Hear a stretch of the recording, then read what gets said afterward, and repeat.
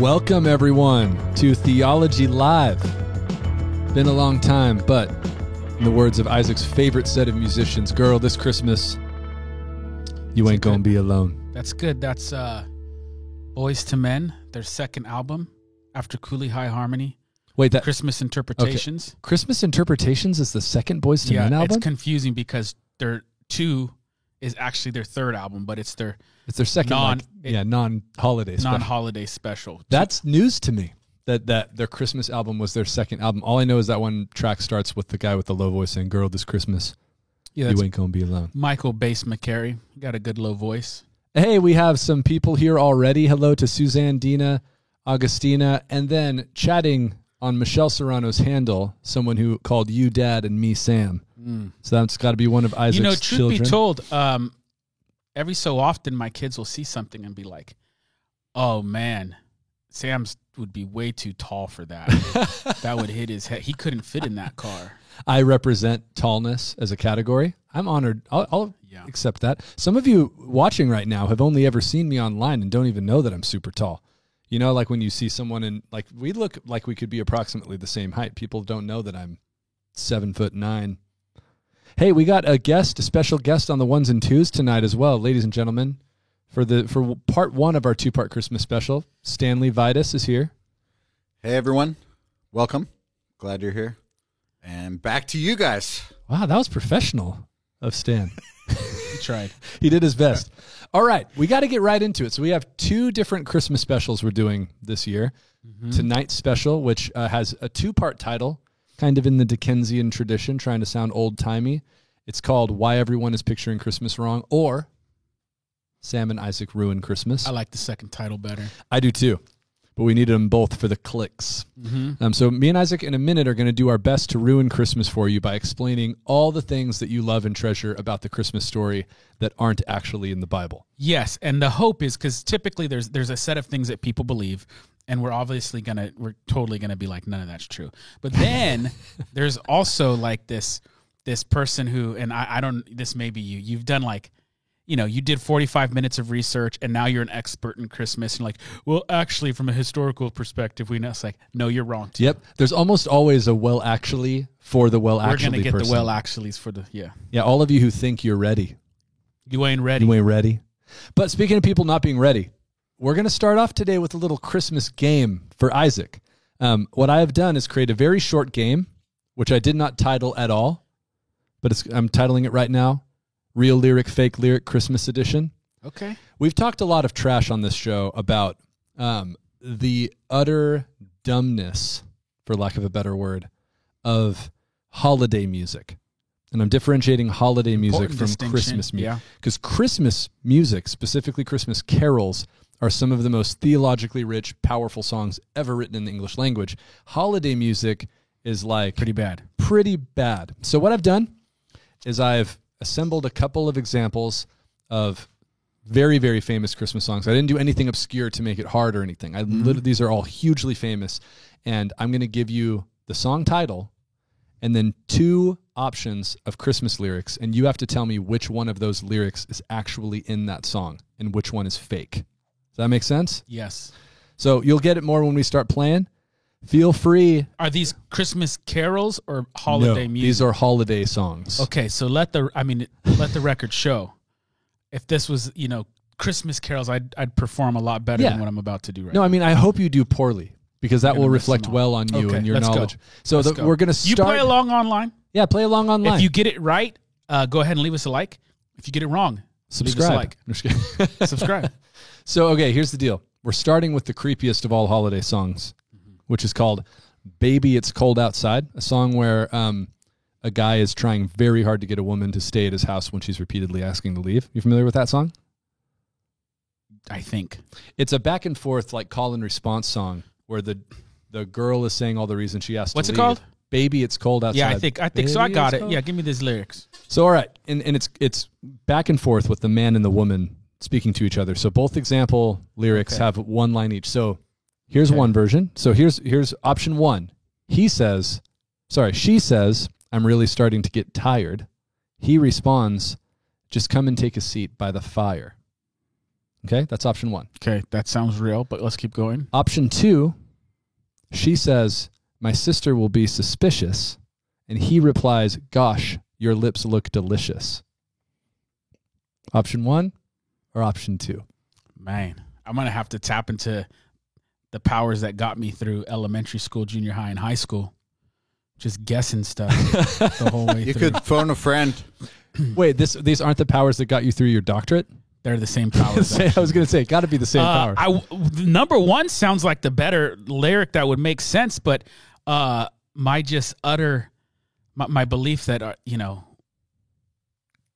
like commercial Christmas music is so bad makes me think number 2 is right. So I'm going to go with number 2. Ding, ding, ding. Should have got a sound effect for this. That guy right? It is number 2, Yeah, Suzanne Lopez. pretty bad. That's an actual lyric. It's already kind of a creepy song, and there will always be people who rush to its defense and say, no, this is actually an empowered woman. Blah, blah. I don't know any of that. All I know is that Either song way, it's a dumb says, lyric. my sister will be suspicious. Gosh. Yeah. Your Well, the lips lyrics look is just like, delicious. it's bad because it's like the rhyme. It's like, Yeah, and don't you know apples are nutritious? Yeah. It's like, well, it rhymes. There's a Stick it type in the of song. apple called the red delicious. The red delicious, very nutritious, Now, suspicious. My fake lyric that I made up is actually better than the real one. I'm just saying. It is. Okay. Dina Bless knew 100%. that. All Let's right, go. second one. I chose this one not because it's creepy, but because it's utter nonsense and a waste of time, like much holiday music. Okay. So which one of these really comes from the song Jingle Bell Rock? All right, option 1. Jingle bell, jingle bell, jingle bell rock. Jingle bells chime in jingle bell time. Dancin' and prancin' in Jingle Bell Square in the frosty air. That's option 1. Option 2, jingle bell, jingle bell, jingle bell rock. Jingle bells flip and jingle bells dip, clingin' and clangin' for jingle bell fun in the setting sun. Number 1 is true. Correct. All right, nailed it. And the only reason why I think you made up that second lyric. I did. Did it sound like something I would It make sounded up? like a little flow that you would do. Yeah. It does. When Except I read the it, last line, you're like, oh, this is sounding too much like a little flow. I had to make So- it actually. Yeah. But I mean, like, that song is just utter nonsense. You're dancing and prancing in Jingle Bell Square. Stan, is Jingle Bell Square an actual place? Yes, it is an actual place in Tennessee. Oh, all right. Thank you. Yep. A lot of our online participants got that one correct. Okay, one more. Let's do one more. Okay. One more. Last one. No, we got 2 more, but we'll be fast Okay. because they're both fast. good. Lightning round. All right. Lightning round. Which lyric really comes from the song Here Comes Santa Claus? All right. Option 1. Santa Claus knows we're all God's children. That makes everything right. So fill your hearts with Christmas cheer because Santa Claus comes tonight. It's option 1. Option 2. He is a miracle come to all if we just follow the light. So let's give thanks to the Lord above because Santa Claus comes tonight. I'm a phone a friend. Stan, what is it? It would be option 2. Trick question. Those are both real. They're both in it. Actually, I was thinking that. Those I lines, thought that. those lyrics are so utterly insane. They were so bad. Well, the first one, I said, oh, it's definitely that pagan amalgamation of inserting some type of goodness in it. And then the second one was like, It just upped the ante on syncretism. okay. Like, this is just as a little theology lesson on Theology Live. This is called syncretism. When your Santa stuff, like, he is a ain't the miracle light, man. come to all He if ain't a we miracle. just follow the light. No, man. You got to follow the light if you want And Santa Claus to come. brings judgment too. A lot of kids be getting cold. That's They don't true. get no presents. That's true. He brings judgment. That's the proper interpretation. Okay, last one. Ready? Last one. Which lyric really comes from Santa Baby? All right. Option 1. Santa Baby, I want a yacht. And really, that's not a lot. I really do believe in you. Let's see if you believe in me. That's option 1. Option 2. Veiled in flesh, the Godhead see. Hail the incarnate deity. Pleased as man, with man to dwell. Jesus, our Emmanuel. Which one comes from Santa Baby? Oh, man. Does everyone observe the difference between the garbage holiday music and the amazing Christmas Come on. carols? One more time. Listen to those 2 options. Ready? Santa Baby. I Don't want. even read that first. I don't even want to hear it again. You know what? Just give the second one so we can. This transitions to deeper theology. Veiled in flesh, the Godhead see. Hail the incarnate deity. Pleased as man with man to dwell. Jesus our Emmanuel. Now that's just 4 lines. That's half of one stanza of Hark the Herald Angels Sing. It's a theology lesson, dude. Going downhill the last 150 years. Yeah, things have not gone well for us. But I Want a Yacht, it's really not a lot. That's Hark the Herald Angels. It's a great song. All right. Should now we get let's into ruin it? Christmas. Let's ruin Christmas for everybody. So here's the deal. We all, in our culture at least, have a picture in our minds of all of the things that make up the Christmas story, like that nativity night. And so, Stan, pull up that picture for us. Likely, whatever kind of, associations you have involve some or all of the kinds of elements you see in this picture. That's just a standard nativity scene on the screen. But you know that Mary rides her donkey to Jerusalem. Joseph leads that donkey. They get to Jerusalem, but Jerusalem is packed with people, and so she and Joseph go to inn after inn, and all of the innkeepers are turning them away until finally one of the innkeepers says, "Hey, I don't have room in my inn, but around back I've got a stable, and so you can sleep back there with the animals." And so she goes back there. Her donkey finally gets to take a rest. She gives birth to Jesus in the stable behind the inn. Meanwhile, shepherds are told of the birth by a choir of singing angels, and 3 kings from the Far East arrive to deliver gifts to the newborn baby. Yep. Now, here's the problem. Half of what I just said, fully half of what I just said or more, 70%. 70% of that is not in the Bible. Mary and Joseph is right. Mary and Joseph. And shepherds. And angels without some of the details. So the bottom line is the stuff that we picture as part of the Christmas story, it's really hard to separate like what came from pop culture and what is actually part of the biblical story, because we've seen nativity scenes, we've seen pictures, we've read books, cartoons, and right up front, disclaimer, we're not trying to say like everything's whack if it's not perfectly, only showing what's in the Bible and not adding any other details. That's not the point, but we just want to get a clearer picture of what's there. And along the way, there's reasons why it's better. And some of this along the way, it'll be like, okay, you need to know some Greek or some Hebrew in order to get this. But independent of that, a lesson from this will be you can just pick stuff up so much from culture that you can read the Bible and not even pick up on the fact like, wait a second, the way I've pictured doesn't even make sense. Like that's impossible. It doesn't even match the image in my head. Yeah. You go the other way and you import the images you picked up from movies and TV shows and stuff right onto what you're reading. So although it might not be some theological train wreck because of this, a very important lesson that this happens all the time. Yeah, and you're doing it when you're reading other more dangerous misunderstandings into the Bible regularly. All right, so let's start with a fairly innocuous one. I said Jerusalem, by the way, and Dina Bless already corrected me by saying Bethlehem. The whole point was that everything you were saying is wrong. That's true. I did that on purpose, Dina. 70% of what you said was wrong. Thanks, Isaac. Isaac's right. He got it. I was doing that. I said Jerusalem on purpose. That's what I meant to say. We're going to show how pretty much everything was wrong. Yeah. All right, so I do this with the sermons most of the time too. Halfway through, you I just get text message wrong. That's just me in the back texting. All right, innocuous one to start off with. Okay. Everybody pictures Mary riding a donkey. Quick question: without looking at your Bibles, people at home, is there a donkey that's part of the nativity story in any of the 4 Gospels? It's a trick question because the nativity story isn't in all 4 of the Gospels. But the ones that have a birth narrative, none of them talk about a donkey. No donkey. No donkey at all. And so this one is really interesting because like the donkey is a big deal. There's entire like Christmas cartoons that center on the donkey. Yeah, good one. We watched one with my kids called The Star. Oh, The Star's awesome. Super good. My daughter, clearly they're taking liberties. Yeah, and that's which fine. is fine. They're retelling a story. They don't have all the details. The donkey talks in that. Yeah, the donkey's name is Boaz. The sheep's name is Ruth. Yeah, it's pretty good. cool detail. There's an older one too called like The Little One or something.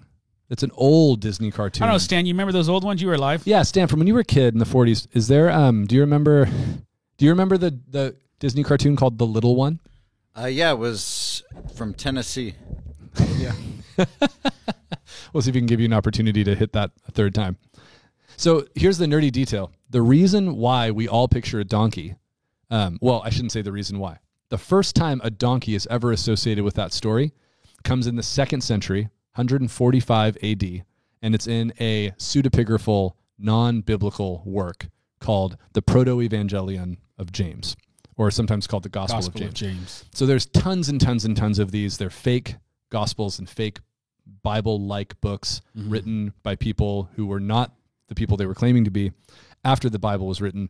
And very, very early on in church history, those things got kind of weeded out and were not treated as authoritative. Yeah. But sometimes the kind of fictional retellings of things can become so circulated that they become more dominant in the kind of culture imagination of the people. So, for example, some Christians have watched the movie The Ten Commandments more than they've read the book of Exodus. So oftentimes they think the way stuff happens in that movie is actually how it happens in the book of Exodus. We'll say, yeah, in the Bible, when this happens, like, no, that didn't happen. Yeah. That just happened. That was just Charlton Heston. Yeah, or like Prince of Egypt, same kind of thing.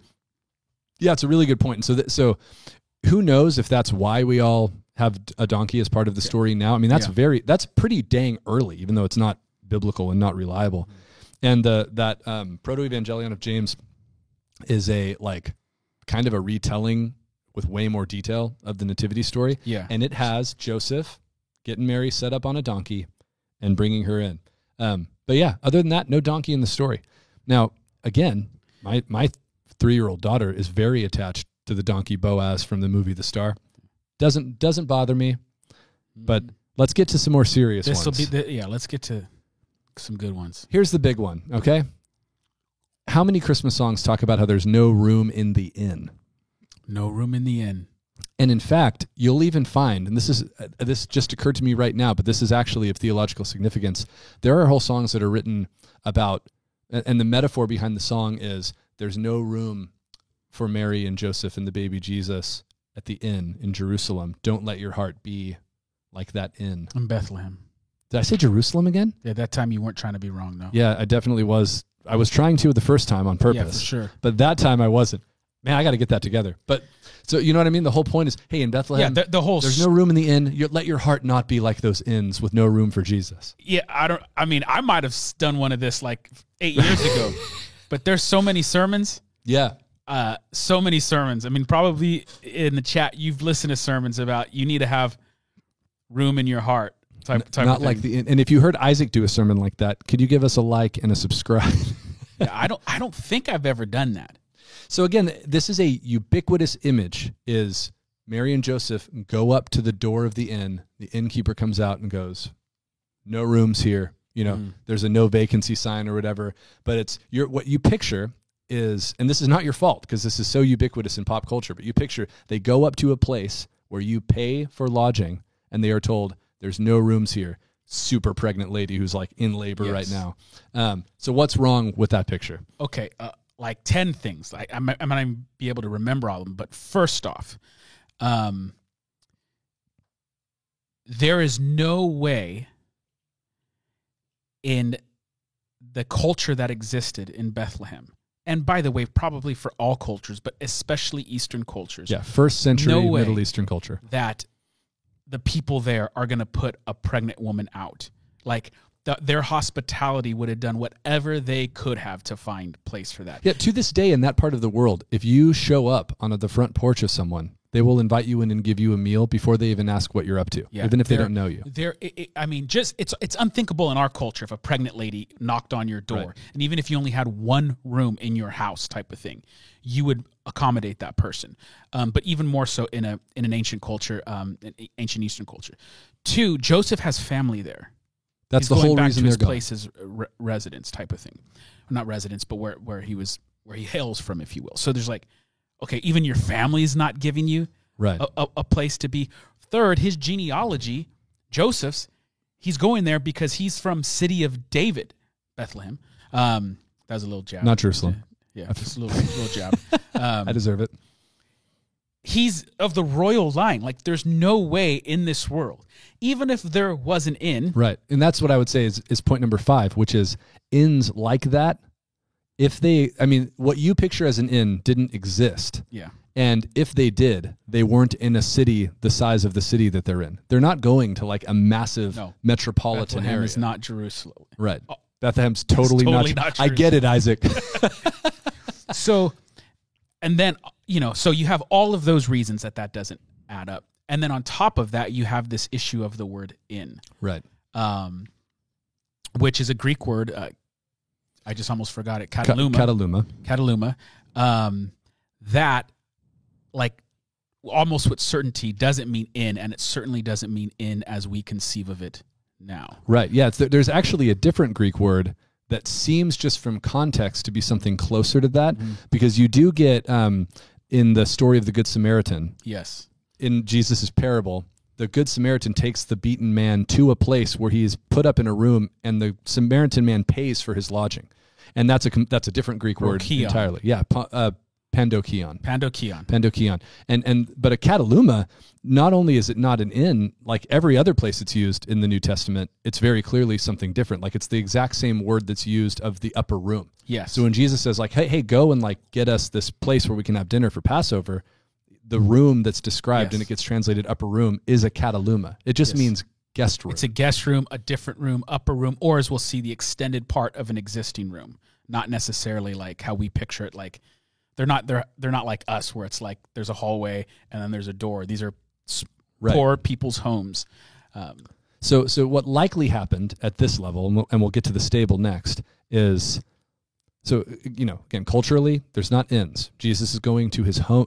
Jesus is going to his father's hometown. So Joseph brings Mary to his relative's house, whatever that would be, where it'd be normal to stay in the guest room, but he's not the only family in town. Oh. House is full. I forgot. Yeah, go ahead. There's so many reasons, just so we can totally demolish this. Yeah. The image that we've inherited is that Mary is... like they barely get there on time. Yeah. And Mary's like about to give birth and they're panicking. It just so happens. If you actually read the text, it says Joseph makes arrangements. They go there. And while they are there, that's right, Mary needs to give birth. So if you actually slow down and read the text, the kind of idea that's being presented is Joseph made proper arrangements. Yeah. And he goes there. And there would have been people willing to be hospitable. There would have been family there. There would be no need for any of this. But the image, again, is she's just there and she's going to have to give birth. They just made it in the middle of the night. Which, in that case, you have to, like, assume Joseph is an idiot. Right. Like, we're 9 months, but we got to make better travel right now. Right now. He doesn't ask any of the houses, the family members that are there. And then on top of that... all the residents of Bethlehem. All the residents. Every last one is the most, like... They're just jerks. Yeah. This woman's in labor, and you're like, sorry, hotel's full, right? Now, we're going to read, just so you guys know, because you might be wondering why we're not already, we're going to read the story from Luke when we're done talking about all these details, just so you can see. What you'll probably be shocked by is how little is actually there compared to what you picture. But yeah, so the house is then, maybe we get to that. Yeah. So picture what's actually happening. Joseph and Mary go to Bethlehem, bunch of other family is in town, so the guest room, the Cataluma's full. Yeah. So they show up, and they are, put in the stable, right? Now, this is where things just get kind of bizarre, because there's never a mention of a stable ever anywhere in the text. Mm-hmm. So that image of like the innkeeper going like, well, I've got a stable. Yeah. We infer stable from manger. Right. We infer stable from manger and the fact that there are animals present. Yes. And so, once again, historically, first century Jewish homes did not typically, and that's being very generous with the way I'm saying that, have a separate outdoor stable type area. The way that it would be set up is one large room, or maybe two rooms, where you have the Cataluma and then the other room where the family There's one family sleeps. room. And we know there's tons of reasons. There's records of this in the documents, in archaeological evidence. We have one kind of family room, and some of them had a guest room. Yeah, that might be on the roof, the flat roof of the house sometimes. And this is where the biggest kind of moment of cultural distance is, where this sounds totally bizarre to us, but they brought their animals inside at night. Yes. Into the house where they all lived. And there was a variety of reasons for that, especially during the winter. It kept the house warmer. They used animal dung as fire starter and stuff like that. And it kept animals safe, like from injury, theft, getting lost. It was both for the animal safety and for the warmth in the winter type of thing. So put all of that together, and there's no stable mentioned.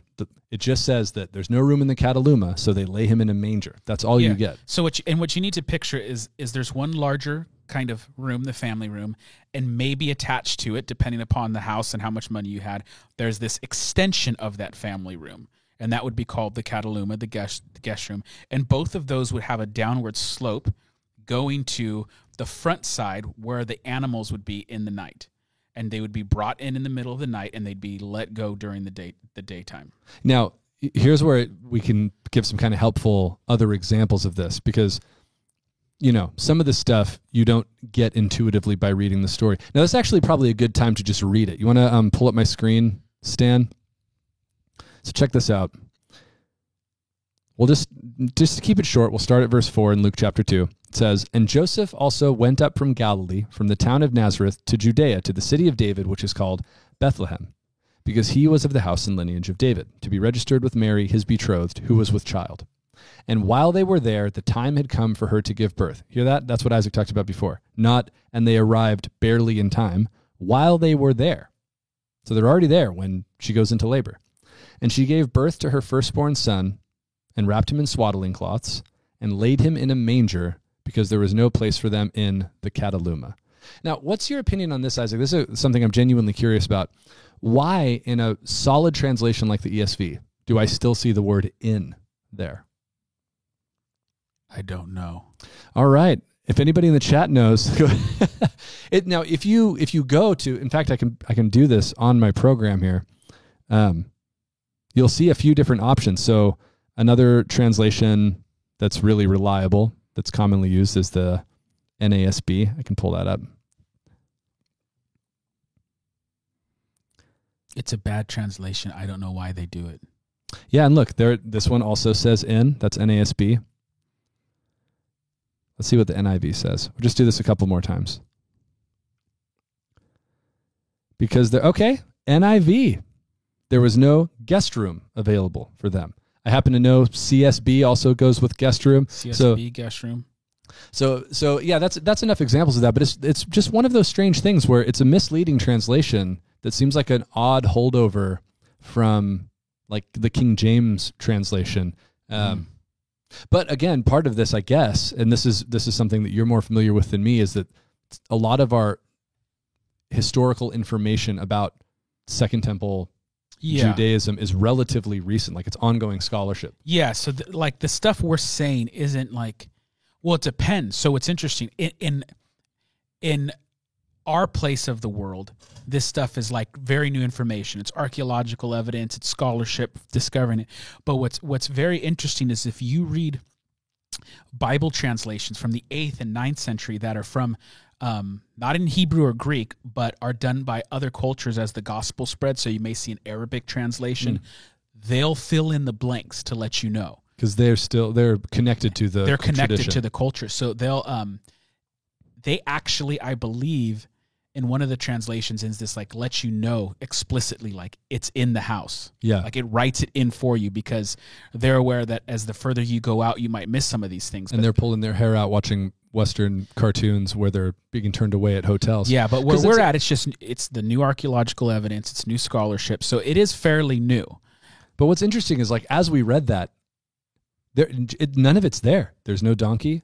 There's no getting turned away at places. It never says that. Yeah. The only thing it says is the time to give birth happens while they're there, and she places him in a manger because there's no room in the guest room. Yeah. Every other thing that we talked about is just added by kind of pop culture images of the story.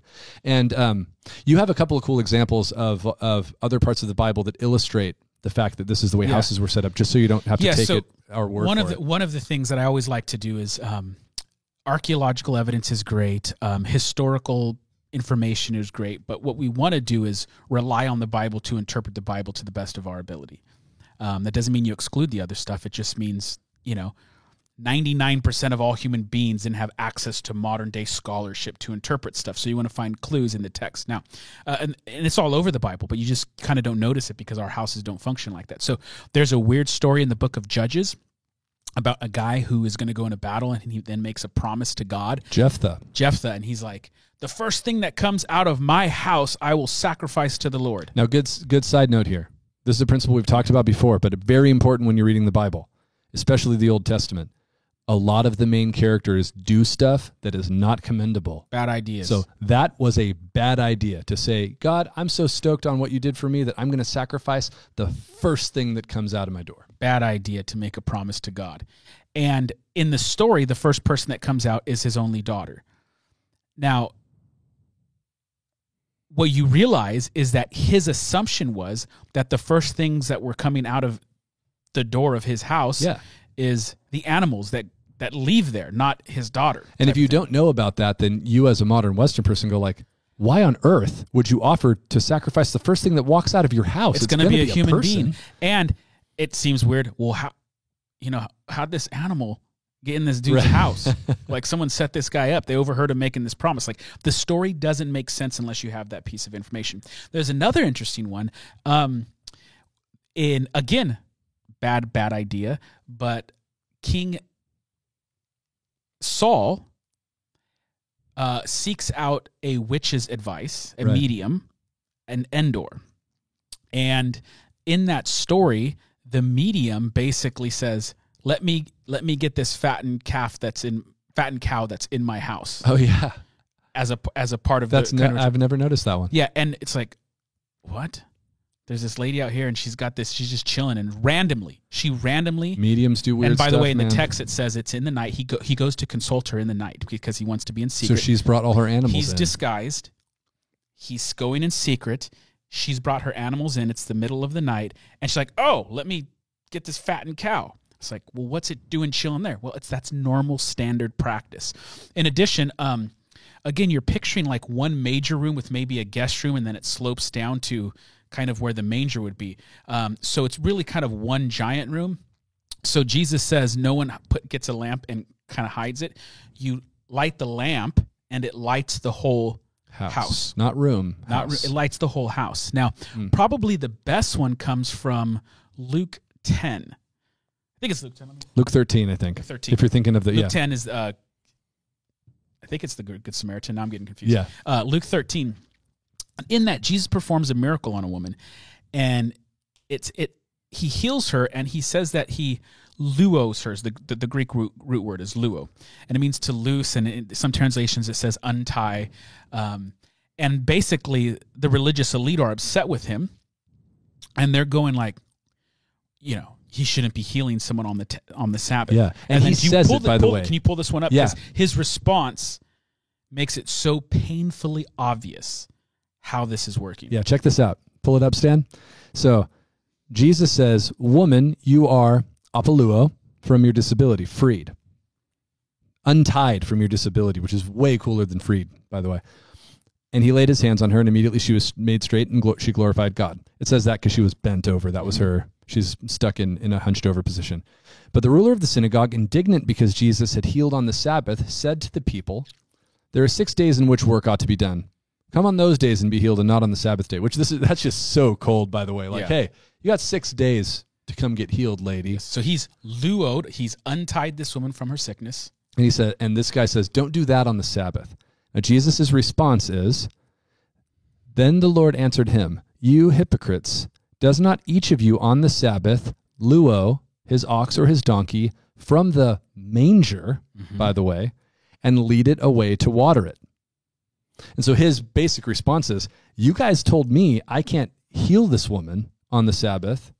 I can't untie her, which is the word he used. And he goes, but you on the Sabbath, you'll untie a donkey from the manger and lead it out. Yes, because the normal routine is every single day you bring the animals inside and then you take them outside. And so he's not talking about like them working on the Sabbath in some inappropriate way. He's saying you untie them and let them out. You're not considering that work type of thing, and he's doing the same thing but in this healing. So the image that you should have is one that says, in the first century Jewish world, everyone is going to rush to help a pregnant woman giving birth to a baby. Joseph is welcome. This is his hometown.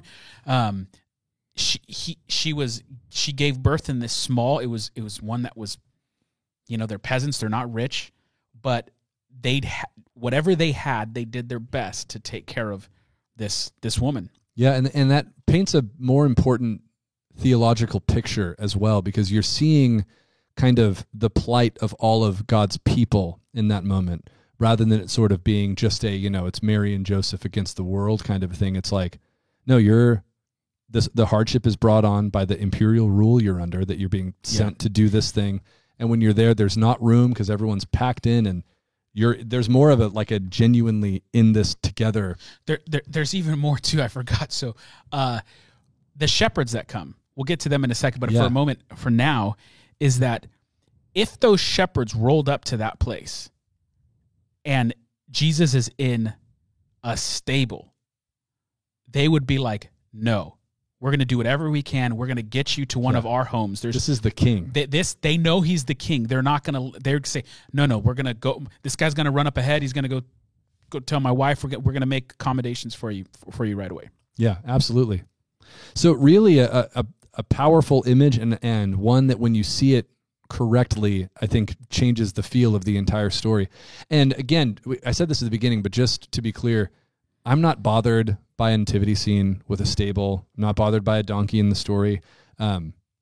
It's none of that offends me, or I'm not going well, Ellie, to my daughter, there's actually not a donkey that's, that's because there's this scene is there's animals there. But right. what I want to focus on is that's a horrible view of the people in first century Israel. To think that first century Jews would just all be like, no, to this pregnant woman. That's not a historically accurate picture. They would have done what they can. And the story tells us with what little they had, they made it happen. The guest rooms are full. Tradition would be that you'd remove the men and the women would take care of the pregnant woman. So all the men probably go in on this side of the house. All the women rush to care for Mary. The shepherds show up, and with what little they have, they do their best to create a warm, comfortable environment for baby Jesus. Yeah, and between Matthew and Luke, it's suggested, it's not crystal clear, but it's suggested that they're in Bethlehem for a while, which would not have been abnormal the way that people lived their lives in this time period and place. So it's not like they're just there until they can, and then we got to get out of here because we don't even have to have a place to stay. And another thing. Keep them coming. Here's another one. Because we said we'd ruin actually. Because, yeah. This is the best. One of the actuallys that people do is actually it wasn't a stable. It was a cave. It was a cave. Now I'm certain I've done. At some point That's youth pastor Isaac. That's it's not a cave. It's a house with a guest house. It's a manger because all the houses had mangers in it. It's not a cave. Now the reason why people get that is for two reasons. One, sometimes in this region of the world, homes were built into existing kind of cutout caves type of thing. But that's not the case that's going on here. And then the other reason is that Gospel of James has that taking place in a cave. But in the immediate, but one of the important things, and I think you mentioned it, the Gospel of James wasn't aware. We know it's fake. Like every scholar knows it's fake because it doesn't know Jewish custom. It doesn't know Jewish law. It doesn't know geography. It's just some guy making this story up after the fact. And so the idea that, historically it would be in a cave is based upon, yes, the idea that sometimes they built these homes into this, but that's a guest room is not that. And then it's the Gospel of James, which Jerome, within a couple hundred years of this thing, is like saying this is garbage. Yeah, and the entire Council of Nicaea is going, this doesn't belong in Scripture. So yeah, that's a great example of the kind of halfway, push your glasses up and go, well, they didn't have stables, so it was a cave where they kept the animals. Mm-hmm. And the truth is, most people who will assert something like that, one follow-up question of like, oh, wow, how do you know that? Mm-hmm. Is all it will take to... Yeah, and again, we're sort of doing the actually too, but the greater kind of meta message of this all is really I want people to see how much you can let things just influence you, that you're reading the Bible and you're just inserting this stuff instead of just reading it, what it says. Instead of taking it out, Now here's a quick one that's a very good example of exactly what you just said. So Luke 2, the shepherds. Everyone knows that the angels sing to the shepherds, right? Yes. They sing it. They sing glory to God in the highest and on earth. So in excelsis Deo. So you have a choir of angels in the sky singing. Now here's a sad one. Go to my screen here, Stan. Luke 2, verse 12. Or let's start at verse 10. And the angel said to them, this is the angel talking to the shepherds, "Fear not, for behold, I bring you good news of great joy that will be for all the people. For unto you is born this day in the city of David a Savior, who is Christ the Lord. And this will be a sign for you. You will find a baby wrapped in swaddling cloths and lying in a manger." And suddenly there was with the angel a multitude of the heavenly host, praising God and... Singing. No. Praising God and saying. I thought they were having a little choir concert. Now, this is one of the weirdest ones, because it doesn't say they don't sing, but there's a Greek word that means sing, and that's not the word it uses. It just says they. Now, I think part of what happens here, and this is a kind of, it's a minor but not insignificant theological point, that it says they're praising God, and that makes the modern Christian assume someone is singing, because when we praising God always means singing. Worship is song. But it says they're praising God and they say, yeah. Glory Bring that to God back in up the if you highest. can, because here's another thing. Most people go, they sing, this is what they say, glory to God in the highest, and Yes, on earth thank peace you. among men. Peace and goodwill towards men. That's what everyone Yes. says. But look what it actually says, everybody. Glory to God in the highest, and on earth peace among those with whom he is pleased. It's not everybody. That, dude, is a huge, huge difference. And it's another one of those things where you go, how it's very easy to imagine how the cultural version of that would soften. Be like, well, for the Christmas special, let's have them say, glory to God in the highest, and on earth peace toward and goodwill towards humanity. Yeah, and there's a big move of that theologically in this country's history, actually, about kind of universalism, and that the brotherhood of humanity means that God loves everybody to such a degree that everyone will be saved no matter what. Sure, maybe a couple of them are so bad that they don't make it in, but for the most part, he's happy with everybody and gets in, rather than the kind of exclusive message of, you do know you have to bow to this king. Peace is coming to those with whom God is pleased. Now, just to reiterate, ruining Christmas. Yeah, we're ruining it one bit at a time. And just to reiterate again, like, our church is putting on a Christmas presentation this weekend, and the angels in that presentation are going to sing that line. Yeah. It doesn't bother me. Don't be the snob that actuallys people all the time. But the main point, again, that we're trying to make is, you've probably, if you're a Christian, read that story a bunch of times and just pictured angels singing, because you're letting your association drive the imagery rather than the text. And so it's not a big deal there, but that bad habit will absolutely cause you to misunderstand stuff in much more important places. And again, the most beautiful thing about this section is not the angelic choir, but the fact that the people who come have the good news, the gospel pronounced to them, are the dirty outsiders who are not welcome in polite company. The lowly normally. shepherds get invited into the small peasant house with the guest room and the manger, and everyone does what they can to receive the newborn king. Now, by way of segue, it's not just lowly shepherds that get invited, right? Because, like, kings are there. Yes, there's three kings. There are actually. 3 kings. When I was a kid, I thought they were of Orientar. Thought that was one word. 3 kings of Orientar. So there's a lot to ruin right here. But I this one is crazy. Okay, this one shows you how you can even sing stuff and say stuff that's completely illogical, and you don't even think twice about it. Okay, so where do the 3 kings come from? Orientar. And where's that? East. Okay, the kings come from the east, and they also see a star in the... In the what? What does the song say? Stan, what's the song say? Where's the star? Oh, he took a big old drink from his water bottle right They when... see a star in the east and follow it. Wait a second. So they are in the east, and they see a star in the east, and they follow it. They're east of Bethlehem. Yeah. They see a star in the east and follow it? Yes. Why would the Bible say that? Because God wanted them to go the whole way around, man. That's why they're 2 years late. They had to travel the whole... And this is actually a powerful apologetic, because it shows that the biblical authors knew that the earth was round. Night, everybody. Thanks for being here. So, but that's just like, it's put in our, like, there's songs about that. They're from the east, and they saw a star in the east and follow it.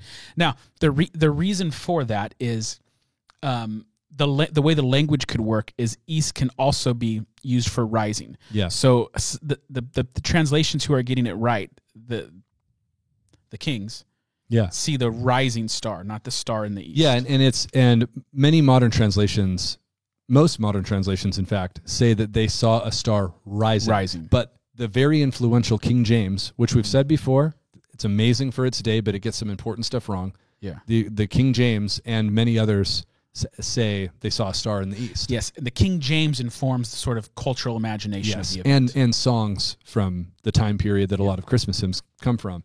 So you have like this giant song by what's her name from The Wizard of Oz? Judy Garland. Nice. Judy Garland from the Wizard of Oz sang this incredibly beautiful song about the wise men following the star to the east. And it not only isn't in the Bible, it just straight up doesn't even make sense. Now, here's the biggest issue. These guys aren't kings. And this is where it affects theology. Yes. It's very important. This isn't just, okay, there's no donkey. Maybe they didn't have a donkey. This is how it can matter. Because if you think that the point of the story is that, wow, even kings come to bow before this king, then you're missing the point that the authors are trying to make. Remember, the first people who are there at the actual nativity, which is something we're going to get to in a second, are shepherds. They're Jewish, but they're outsiders culturally. They're dirty, unclean profession, not really welcome among polite society. Now, the word that the Bible actually uses to describe these visitors is not kings, but magos, magoi, the plural. And that gets misunderstood a lot too, because it's where we get our modern word for magic from. And so you'll sometimes hear people say that these were like magicians or sorcerers, but that's called a semantic anachronism when you read a later meaning of a word backwards. Yeah. At the time, it did not mean anything like what magic means to us now. Magoi, pretty well attested in a variety of cultures east of Israel. Some kind of combination, think like, depending on where they are and the time period, some combination, wise man, advisor, priest, even depending on where and when. Think like a not necessarily bad guy version of Jafar from Aladdin with a little less magic. You know, he's like advising the king. He's present. He's got a ton of knowledge and wisdom. But the way they have the wisdom and the way they advise is based off of stargazing. Yeah, they're astrologers. One of the main ones. And a lot of our knowledge about this is actually informed from some of the kind of religious movements that have even persisted in areas that are east of Israel, particularly like the Persian religion, Zoroastrianism, still has some cultural threads that connect all the way back to these practices. But these guys there's are... go ahead. There's a scholar he wrote in the 1920s, I'll remember in a second, E.F.F. Bishop, I think. When the camera goes over to you, I'm going to Google it real quick to make sure I'm fact-checking myself right. But essentially, he was doing research, and he ran into a Bedouin community in the region which is modern-day Arabia, and the name of their tribe was something along the lines of those who study the stars. And they had a tradition that they said goes all the way back to that their forefathers were the magi that went to baby Jesus. I fact-checked you, and you were correct about E.F.F. Bishop. Really? So great knowledge, yep. And you're going to have a knee-jerk reaction depending on your Christian tradition of going like, oh, they're astrologers, so it's whack and bad. And maybe, it might be, but you got to know, like, magoi is a broad term. It doesn't necessarily mean like pagan divination astrology. Yeah. Daniel and his three friends, Shadrach, Meshach, and Abednego, they are magoi in Babylon in the Old Testament. So that's, and even if they are, it's more to the point that God is inviting Gentiles who would not be expected to be here from the farthest regions type of thing and bringing them in. Now, another thing about these guys is that there's not necessarily three of them. Could have been 4. Could have been 2. Could have been 50. It doesn't say. Now, they give 3 gifts, and that, leads to a natural, assumption that there might be 3, but the text doesn't ever say that. They might have needed to have 10 dudes chip in. Yeah, that's right. Especially for the more expensive. All these gifts are pretty pricey, they're actually. Pretty pricey. So we have no idea how many. So it's and then this is the final one. Many of you will probably have already heard this, but the most painful one is they're not there when Jesus is born. So I apologize to your nativity scene, but the wise men are not there on the night of Jesus' birth. It's just very clear in the text. The most telling thing is that Herod says, like, hey, when did you guys see that star? And then after they leave, he checks in with his scribes. And the text says that based on what the wise men told him about when they saw the signs, he commissions to have all of the children 2 years old and under killed. So Jesus is probably somewhere in the ballpark of 2 years old at this point. And that's also there in the language also. They don't, the narrative doesn't call him a baby or an infant. It calls him a child. And it's the word that's usually used for like toddlers and up. Yeah. So on this one, if there's a little bit more of a theological point, again, that's important, is that you're not coming up with bad theology if you picture three kings. There's nothing necessarily like ruining, but you don't have the beauty of the story that God is inviting Gentiles, non-Jewish people get invited to see the Jewish king. And that's a big deal. They are presented as being as non-Jewish as you can imagine. I mean, they are from the East. They are called Magoi. They're studying the stars. And they show up and bring gifts. And it's in beautiful fulfillment of, here, I'll pull this up real quick too. Isaiah 60, right? Isaiah 60, yes, where they talk about people coming from Arabia. Yeah, there's debate about whether they came from like, some people talk about Babylon, Persia, whatever it may be, but there's also a good chance from the region of Arabia. Yeah, it doesn't say necessarily. This is a long section. I wish we had time to read all of it. It talks about how this part that's highlighted actually helpfully, although I didn't highlight that today, says, nations shall come to your light and kings to the brightness of your rising. So you have this kind of rising star imagery already.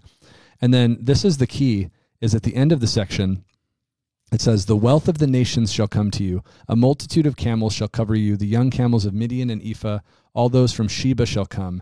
They shall bring gold and frankincense and shall bring good news, the praises of the Lord. Now, that's just one example of a messianic prophecy. You see similar stuff in Psalms. I think Psalm 72 has one also where this image, and this is actually why people started calling them kings relatively early, because there's prophecies about foreign kings coming. Mm-hmm. But the text doesn't say that these characters are kings. But the idea is when the Messiah shows up, the nations, not just the Jewish people, but the nations are going to come and bring gifts and serve him. And in the story, when they show up, they give him these incredible gifts that, speak volumes symbolically about what's happening. And then it says they worship him. So it's a powerful image. And like Isaac said, if you think it's about the fact that, oh, wow, look at these kings, you're missing the fact that, no, the point is these are outsiders. They're not going to show up and worship the Jewish king unless it's the king of kings. The one who has authority in Israel is the false pseudo-king that wants to kill him. Right. And they basically show up asking for directions to the real king of that guy, right? Yeah. Which is a polemic in and of itself. If you want to read more on any of this stuff, the book that's been most influential for me, and it's not there's tons of giant books and all kinds of stuff, but just a good basic read is, he's passed away, I believe now, like 6-7 years ago, is Kenneth Bailey. And he has a book, Jesus Through Middle Eastern Eyes. And you can read up on a lot of this stuff in that. And much more than this also. But really helpful cultural background for first century Jewish people living in this part of the world. Now, here's a little trivia question. Fairly early on, Christian tradition settled on, hey, there's 3 of these guys. So we're talking like, I didn't write it down, but like 4th century maybe, like fairly early. And they actually assigned them names too. Yes. You know what their names are? I don't, but I did know this. Stan, you know the names of the 3 Magoi? Tennessee Williams. I was actually going to say no, but I know they're from Tennessee. I know that they're from. Tennessee is east. Yeah, so their names are, I would not have known this either. I actually would have known one, because one of them's named Melchior, and I've just always thought that's a cool name. It sounds like it's out of Lord of the Rings. But the names are Gaspar, Balthazar, and Melchior. Those are not their names, just to be clear. I actually did write it down. Those names don't show up in anything written down until the 6th century. So not their names, but kind of fun.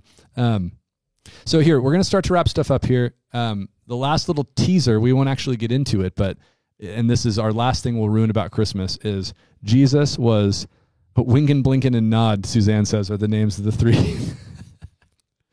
So here's the deal.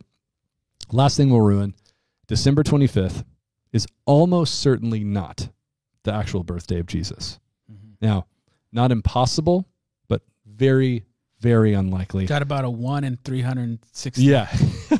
And it's actually less likely than that because there's a few cues to let you know this is probably not the dead of winter, including things like, the shepherds being outside at night, the fact that a census is being commanded that has people traveling. You wouldn't do that in the middle of winter. So probably not. And you'll hear out in culture various claims about why we celebrate Christmas on December 25th. One that you probably hear a lot is, well, because Christmas is actually a pagan holiday. You're actually celebrating. That on Twitter today. I did too. I saw it twice on Twitter today. Tell me you know nothing of history. Without telling me you know nothing of history. Post this meme. Yeah. So people say, no, it's because that was either the celebration of the birthday of Mithras or Sol Invictus Day, which are two completely different holidays from two completely different time periods, by the way. But you'll see both of those things out there. And so that's our teaser because that's what we're going to talk about next week. We did a little bit on this last Christmas, and this Christmas we're going to do a much deeper dive into the supposed pagan origins of Christmas. So come back next week and we'll talk about, and bring questions if you have specific questions on that, but about the claim that Christmas is actually a pagan holiday and Christians shouldn't celebrate it. Everything from the Bible's against Christmas trees to, it's actually Mithras's birthday, not Jesus's, and much, much more. So that's next week.